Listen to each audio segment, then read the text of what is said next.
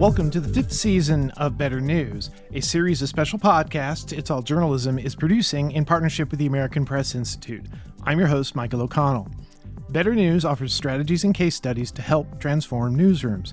The effort is fueled by the American Press Institute and the Knight Lenfest Local News Transformation Fund. The goal of this podcast series is to highlight some of the useful research the American Press Institute has published as part of its Better News initiative. If you want more information about the initiative, visit betternews.org. Today I'm joined by Kamaria Roberts, the Deputy Director of Local News Transformation at the American Press Institute. Kamaria, welcome back to the podcast. Hi, Michael. Yes, it's so great to be back. I look forward to the yearly podcast, top 10 episodes every year. Me too. It's nice to go back and look at them and to see what sort of themes come out of them. Let me ask you, what kind of stood out for you for the American Press Institute over the last year? Yeah, so we have the honor and privilege of working with so many really hyper-focused and passionate journalists who are in their local communities every day trying to ensure that their organizations are growing trust and meeting people where they are and, getting news that is really essential to the lives of people, to them every day. And so some of the things that have been, reoccurring themes throughout the 2023 have been, newsrooms really wanting to grow trust in their communities and to create partnerships. And so we've seen a lot of that. We've had a lot of awesome conversations and case studies on the Better News site to provide others who want to do the same, resources and ideas and templates for how they can go about doing the same thing. A lot of these journalists are working to make sure that traditionally marginalized communities are being heard and being served. And now that we're in a place a little bit post-pandemic where we are able to now go back out and engage with people in person, a lot of journalists are making it a priority to mobilize themselves into the community and show up in person and kind of remind people how they are different from, the national media or the coverage that people may have had in the past, and to kind of really reestablish what their organization and what themselves as journalists are up to. As a working local journalist, I can't tell you how many times I've been out, I introduced myself as a reporter, and the reaction I get is all over the board. Mostly, though, why are you here? Or, oh, you're here. So, but the more we can do to, engage with our audience, get them to understand what we're doing, but at the same time, listening to them, so much the better.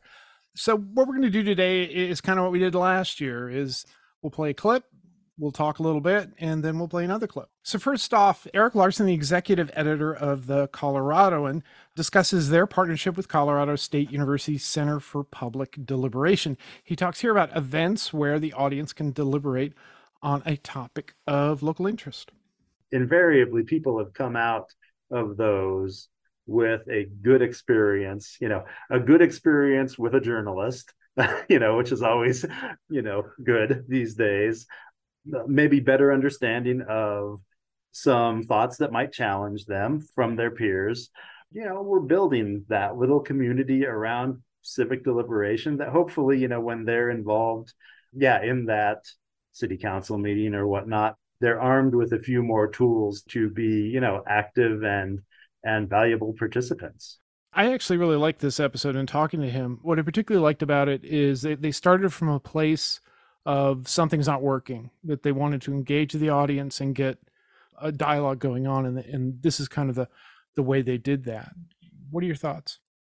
Yeah, so this is just so smart in my opinion. And that was just a great interview that you did with Eric. Thank you for that. I really like that they stopped doing something. They started from the problem of, okay, we have had staff reductions, and with the limited folks we have now, we can't continue to do the opinion section the way that they had previously done it with their staff reductions. So they created something that was a lower level lift for them, but had way more payoff and way more impact in the community. And I just love the idea of the way that they reimagined the opinion section, one. Number two, the dialogue that they encouraged their community to have was so civically engaging, and it seems respectful. It seems like, because people are in person, people were able to learn from the perspectives and the views of others.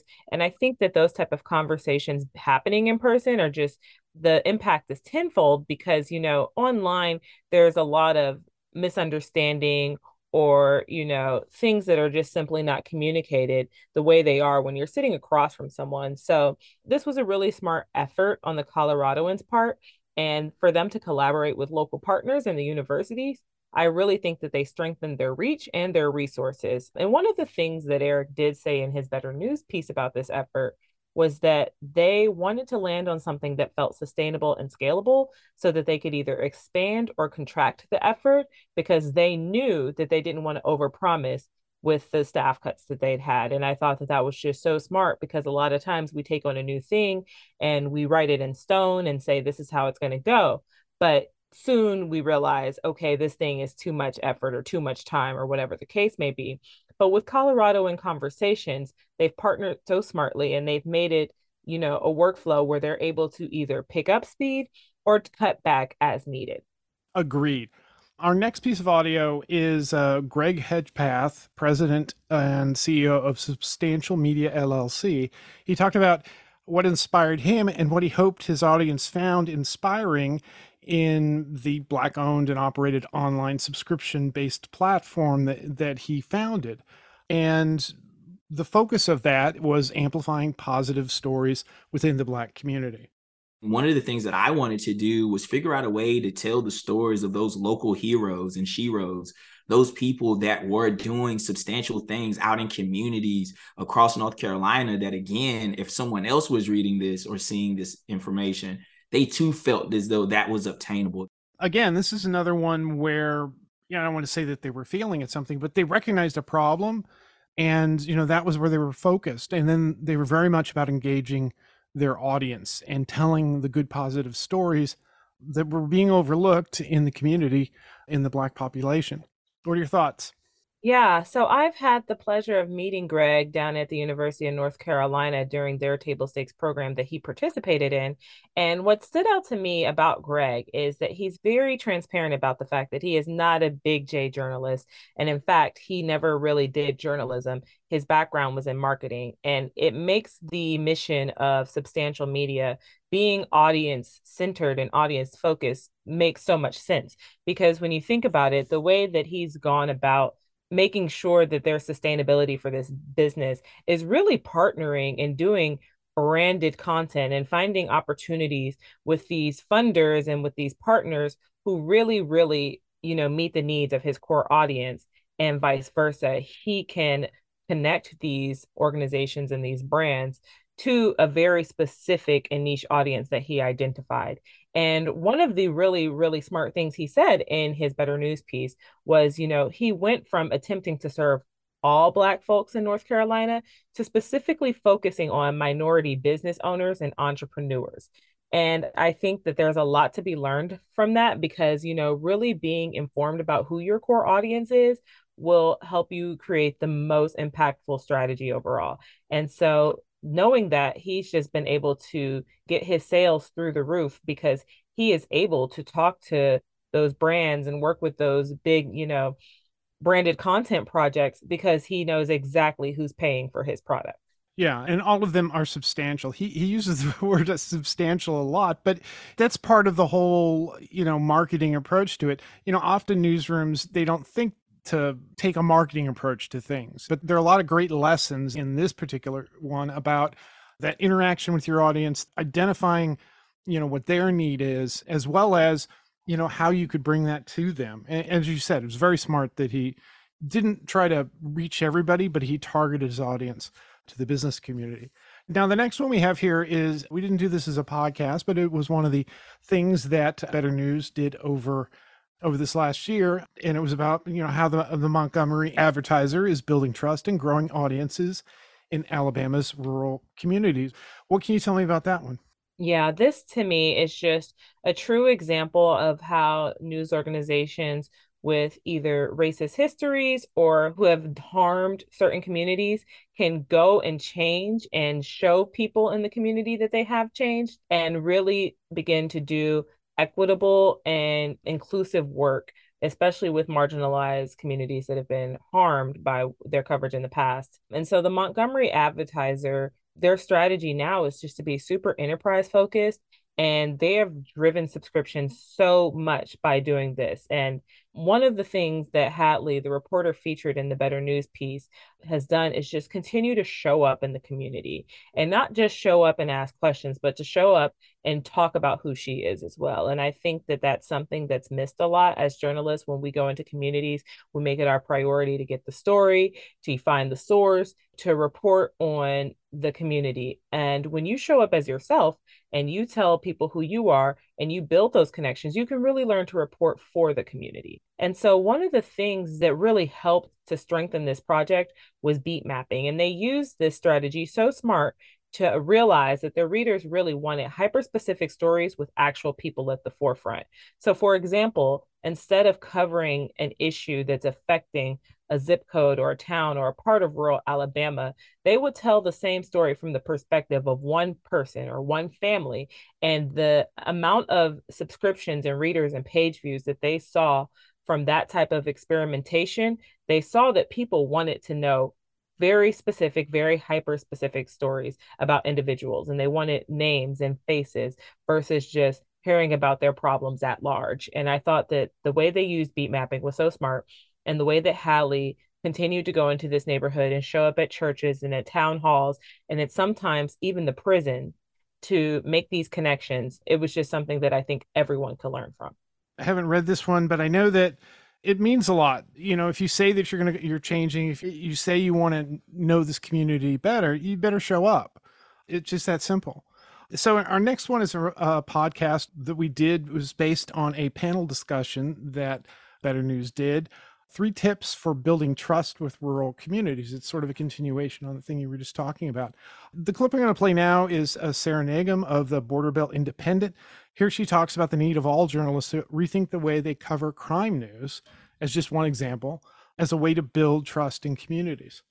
And of course, you know, my organization, we don't cover crime like that. We cover crime trends, but I just think if we could all like mesh together as a community of journalists and say, let's just not do that anymore. Let's free up our time to explore the issues that do lead to those higher crime rates, the desperation, the poverty, the lack of education opportunities.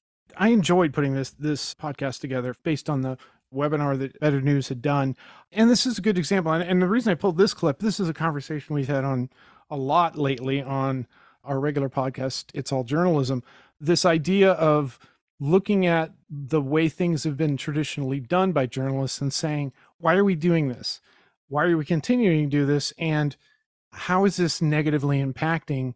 Because we're thinking we're doing something really, important or needed, when in actuality, it's kind of counterproductive to the types of stories and the types of engagement you want to have with your community. How about you? What do you think? Yeah, that's right, Michael. I think that we're in a good point right now in time, and we always are. We should always be looking as journalists at the norms and the industry standards and the kind of the criteria that we've set for ourselves and questioning them, because as we know, people are evolving and the times are changing. And if we don't choose to do so as an industry, we'll be behind. And one of the things that really was clear in this panel is that a lot of journalists go into these rural communities with the idea that, rural communities for the most face the same type of issues across the nation, or that the lay of the land is somewhat similar and there's lack of education, resources, etc. But one of the things that they really highlighted was the need to understand cultural norms and pitfalls in these local communities, because they are so vastly diverse and they have such rich and various types of histories that make and shape the way people deal with the media or get their news or feel about reporters in these communities. So I really, really liked one of the things that Sarah and Les had wrote in their Better News piece just about accountability, but they say accountability is high because you'll probably see the subjects of your stories in the grocery store or at the ball field. And if you get something wrong, people have long memories. And that's just so true everywhere, but especially in these rural communities where, yeah, you're likely to run into one of the people that you've reported on or a source that you misquoted or any of those things. So I think that, this is a follow-up to or it continues the conversation that Hadley had in her Better News piece of just really being sure to go into these communities and understanding who you're covering. And so a time before now, a lot of people will go into these communities and just cover what happened. So whether that's crime or, schools not doing well or just the lack of resources, I think now journalists are realizing when you go into these rural communities, there's an importance of getting the bigger picture of why these things happen. What systematic and institutional things need to be challenged to help these folks? Because the folks in the community who live there, they know what's going on. But as a journalist, I think it's our job to do the deeper thinking and that deep dive into why is this happening still. Exactly right. I can't add anything to that. So this next clip is with Fayetteville Observer opinion editor Myron Pitts, and he talks about the community partnerships that they have, like mobile newsrooms, one-on-one meetings, and audience roundtables. And this goes to what you were just saying about this engagement, understanding your audience and going out there in the community. They need to see who you are. And, one of the things he pointed out was when you do something like this, they recognize that you're making an effort because they've probably heard a million times, somebody telling them, oh yeah, we're going to take care of this. And they've not seen it done. So make yourself the person who goes out there and actually follows through. We are getting more African-American nominees and lots of votes for individual nominees. So we believe that is directly tied to the community seeing that our coverage is sincere, it is broader. We are trying to reach different groups of people, and we believe that's one visible sign of that. I really, really love hearing from Beth and Myron whenever I get the chance to work with them. I recently had the opportunity, the Fayetteville Observer participated in our Mobilizing News Sprint for Table Stakes alumni, and they are just really ahead of the game when it comes to getting into the community and building those relationships. So the Better News piece they wrote for us was 6 strategies for growing partnerships in the Black community. And I think that they just outlined some really thoughtful and meaningful ways of approaching communities. And so all of them involve listening. And I'll just quickly name the 6. 1, audience roundtables. 2, mobile newsrooms. 3, one-on-one meetings. 4, source audit. 5, meeting with the leaders of the Black community there. And 6, recruiting and hiring. And I just love this because not only does it cover the internal effort of the newsroom with the source audit and helping reporters identify who they're missing in their coverage and what kind of coverage they're missing, it brings in the audience, the people who are reading these stories, the people who are most engaged, which don't necessarily have to be Black people. And then it does talk about the community and the effort of actually making sure that the leaders and the influencers and the stakeholders who are the Black community have a say and have an understanding so that they are able to collaborate. So this was just a really, really smart engagement from the Fayetteville Observer, and they continue to do them. And so I would highly recommend this piece to any news organization who wants to do a better job of reaching any type of community, because these lessons can be applicable to so many different types of people. It doesn't have to be specific to Black communities. One of the things that I like about this as a journalist, it's just a comment on what Better News is doing. The last 2 things that we've been talking about are around a number. Here are 3 tips. Here are 6 strategies. And, Myron's conversation sort of touches on that. This is a roadmap. We're going to offer you, steps that are going to help you address this problem and improve the content that you're doing. And I know people appreciate it. And here we are, and we're into another number, 5 things to know about Louisville Public Media's initiative to build trust in the Black community. This one was a conversation with Gabrielle Jones, who is the Vice President of Content at Louisville Public Media. And she talks about LPN's new approach to covering the news for and with Black audiences.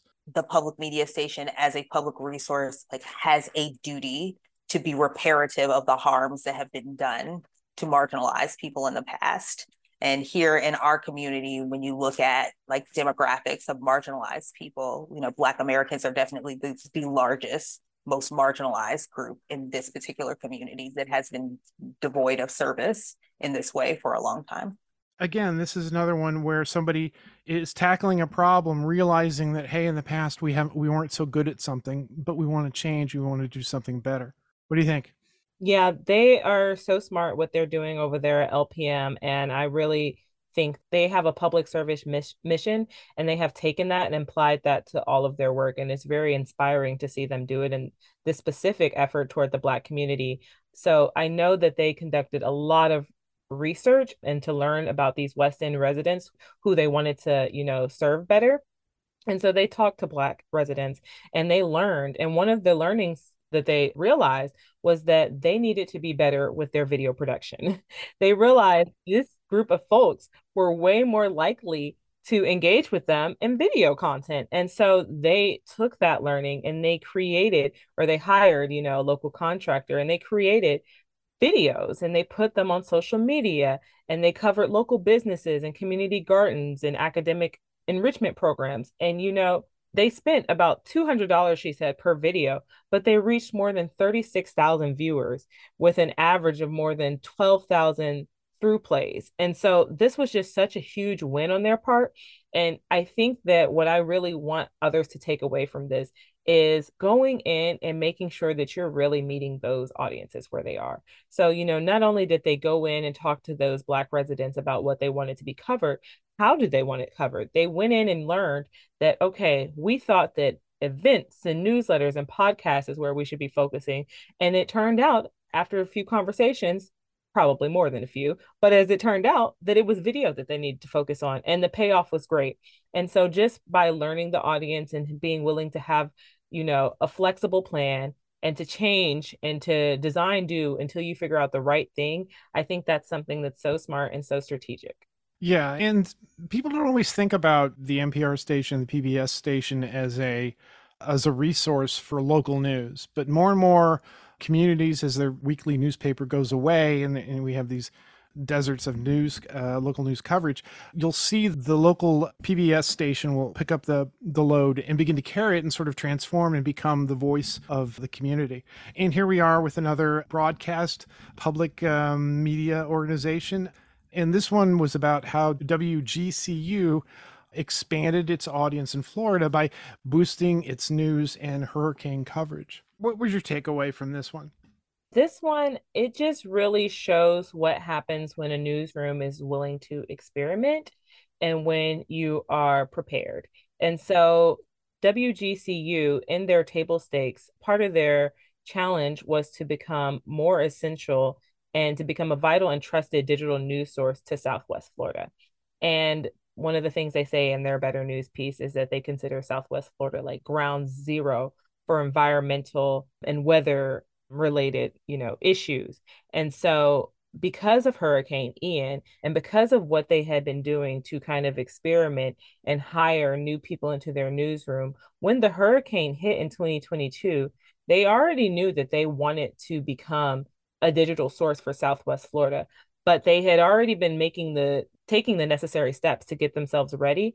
And so this tragedy ended up being an end for them to really, really serve their community. And they were able to continuously publish online and to connect people with essential news, literally life-saving information around the clock. And I think that, this newsroom and their Better News piece, they highlighted a lot of things they tried. Some of them they didn't continue to do. For example, the Instagram Reels, which worked for a while, but ended up being something that, took too much time or wasn't worth the effort, but they're willing to go back to it. And so I think that the experimentation in this newsroom is just something that everyone could learn from, because there was no one thing that they were really, really sure that they were going to continue doing. But, they really looked at what's working. What does our audience need? What can we provide? What are the resources we have? And they just, made the best out of every situation. And I mean, there is no situation where a hurricane is wanted, but given that they know what they know about their region and about Southwest Florida, they made it an effort to really engage with the audience. So they did WGCU Asks You, which was another idea they had, where they really decided to ask people, what kind of environmental questions or issues can we cover for you? They hired an environmental reporter. They asked the audience, what do they want to know about this local environment? And, they received so many responses, and many of them are being around the same issues, but this helped them understand okay, what entices this local audience to engage with us? And so this has been another successful engagement on their part. And I'm just really proud to see a local news organization so willing to, try things on almost every platform. And what's interesting is, sometimes sadly it takes an emergency situation like a hurricane, or this is also somewhat true of what happened during the pandemic, is that, newsrooms stepped up because needed to figure out a way to provide much needed information to their audiences as quickly as possible. Okay, the next one is four ways the Fresno Bee and La Abeja serve and engage Latino audiences. Again, this is not one we did as a podcast. What can you tell me about this? So I really like what the Fresno Bee has done with La Abeja and their initiatives to serve Latino audiences. This area has a very large Latino community and a very, very diverse readership in this community. So I think that, the ability of the Fresno Bee to collaborate with their sister papers, the Sacramento Bee and the Modesto Bee, was really smart on their part because, as we all know, there's power in numbers. And so they've been able to work with their sister papers as well as Vida en el Valle, which is a bilingual newspaper in the region. And they've really been able to provide information to this community by gaining the reader's trust and doing what another thing that we've been talking about in this interview is just being in the community. And so I think that this Better News piece, it's a really, really good idea for anybody who wants to better connect with Latino audiences to read, because a lot of times what I hear from journalists who do want to connect with Latino audiences is they think that they need to get someone in their newsroom who speaks Spanish and who can write in Spanish and who will translate the English stories they have to Spanish. But what you learn from reading this Better News piece is that the story should be as diverse as the community that's being served. And this is an extremely diverse community, a lot of who are English speaking.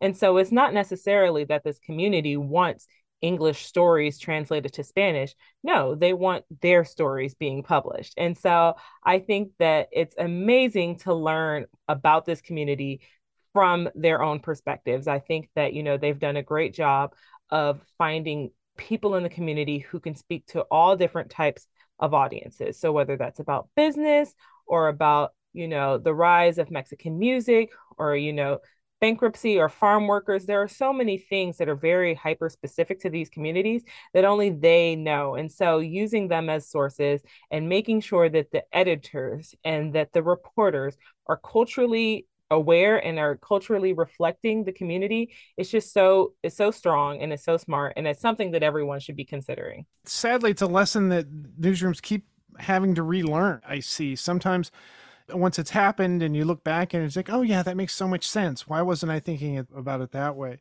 Obviously, this audience was not necessarily interested in a story about another community. They want to see themselves, their culture reflected in the reporting, and the Bee took an excellent approach to that.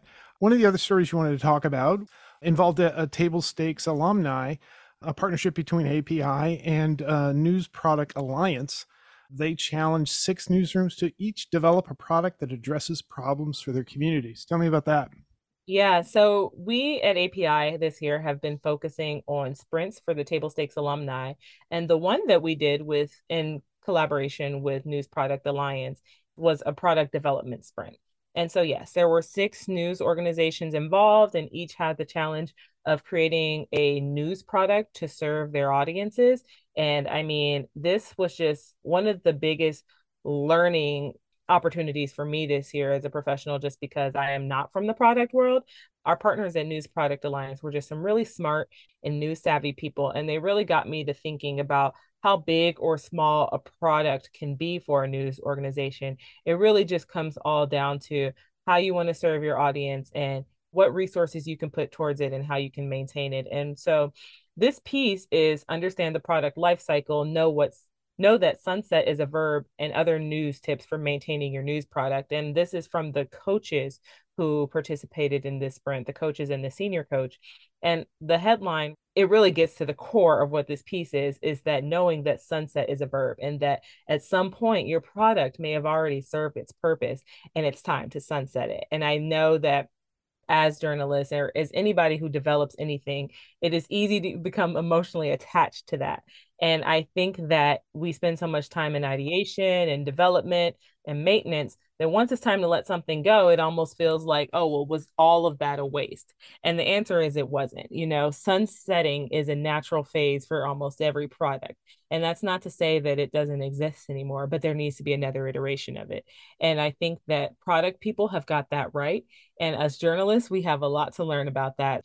This piece is just really great for anybody in journalism to read, and really anybody in general, just because, like I said, there's so much to learn from people who are building and creating products every day. Yeah, excellent. And the last one we're going to talk about is the Tennessean. We've had a couple of people on the It's All Journalism podcast before this, and I think maybe we even had somebody from the Tennessean before in one of the Better News episodes.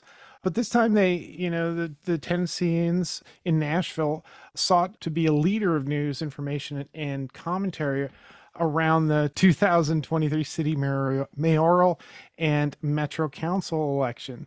Tell me about that. What was it they did? What different approach did they have for covering an election?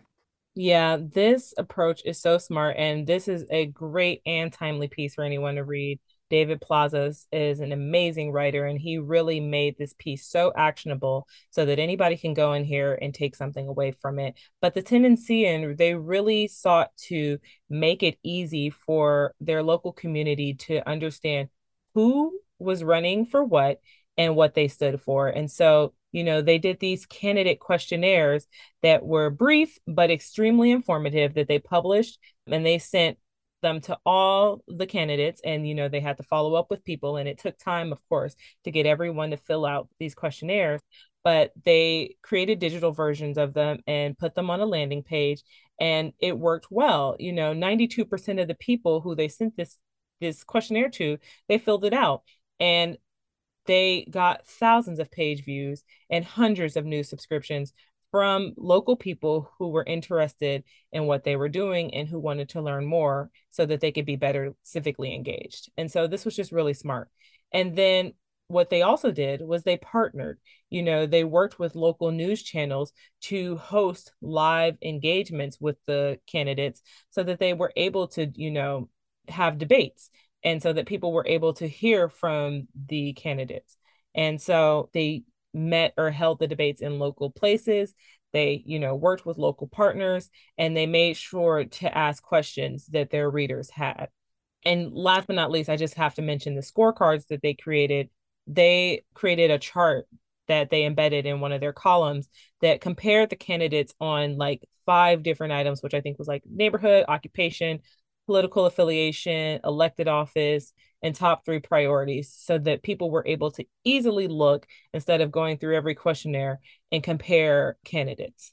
Yeah, the problem with local news sometimes is we're always thinking about local politics, land use, all these other big things that most people aren't necessarily thinking about, except maybe around election time or when, there's like a street light going on down the street. So it's important to figure out a way how you can very easily help people to easily get all of this information that is important, that is important for them to help them make decisions. It's part of our mission is we need to go out there and cover local politics. So that was our last discussion point. Tell me, what's in the future for API? Yeah, in 2024, API is going to continue supporting local and community-based media organizations through research, programming, and our products. I would highly encourage anyone to continue to check out betternews.org for the updates and the case studies and the lessons that we are sharing, and we will continue to share. And I would also highly recommend anyone to sign up for API's Need to Know newsletter for industry news and announcements and more on API's offerings. Excellent. Kamaria, thanks for sharing the highlights of 2023. I expect good things for Better News and API in 2024. Thanks for joining me on the podcast. Thank you so much, Michael. It's always a pleasure. Thanks for listening to Better News, a co-production of the American Press Institute and It's All Journalism. API's Better News initiative offers strategies and case studies to help transform newsrooms. You can find out more about the Better News initiative and this podcast at betternews.org.